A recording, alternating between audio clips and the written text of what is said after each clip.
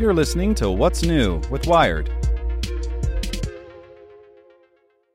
Hello, it is Ryan, and I was on a flight the other day playing one of my favorite social spin slot games on ChumbaCasino.com. I looked over at the person sitting next to me, and you know what they were doing? They were also playing Chumba Casino. Coincidence? I think not. Everybody's loving having fun with it. Chumba Casino is home to hundreds of casino-style games that you can play for free anytime, anywhere, even at 30,000 feet. So sign up now at ChumbaCasino.com to claim your free welcome bonus. That's ChumbaCasino.com and live the Chumba life. No purchase necessary. VGW. Void where prohibited by law. See terms and conditions. 18+.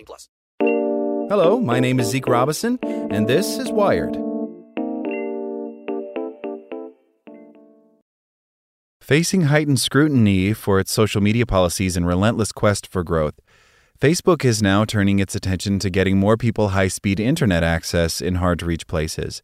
The move comes with some irony, as it comes on the heels of Facebook's own massive outage, which temporarily took down all of the apps in its empire.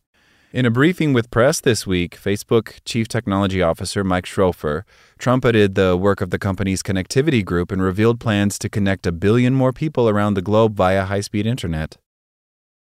Next, planetary scientists are discovering more about Jupiter's fourth largest moon, one of Earth's nearest ocean worlds, places like Saturn's moons Titan and Enceladus that have bodies of salty water and other liquids that could be amenable to the emergence of life. They're presenting new findings this week about Europa's cracked surface, hidden ocean, and geological activity at the biggest annual planetary conference in the United States, organized by the American Astronomical Society, held virtually for the second year in a row.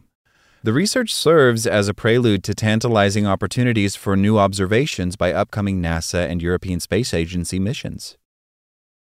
And when tens of millions of students suddenly had to learn remotely, schools lent laptops and tablets to those without them, but those devices typically came with monitoring software, marketed as a way to protect students and keep them on task.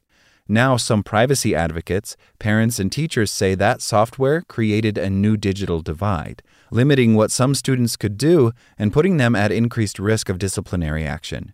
In a report from the Center for Democracy and Technology, a Washington, D.C.-based tech policy nonprofit, said the software installed on school-issued computers essentially created two classes of students. Want more news you can use? Sign up for the Tech in 2 newsletter at wired.com/TT. So if you ask anyone in the Wired newsroom what's on your mind, here's what some of us are thinking about. Big tech, the coronavirus pandemic, climate change, disinformation, and election security, what policing should look like in the future. This is Get Wired, and I'm your host, Lauren Good. Every story about technology is really a story about people. The good, the bad, and the ugly. Get Wired. Subscribe on Apple Podcasts, Spotify, or wherever you get your podcasts. It is Ryan here, and I have a question for you. What do you do when you win?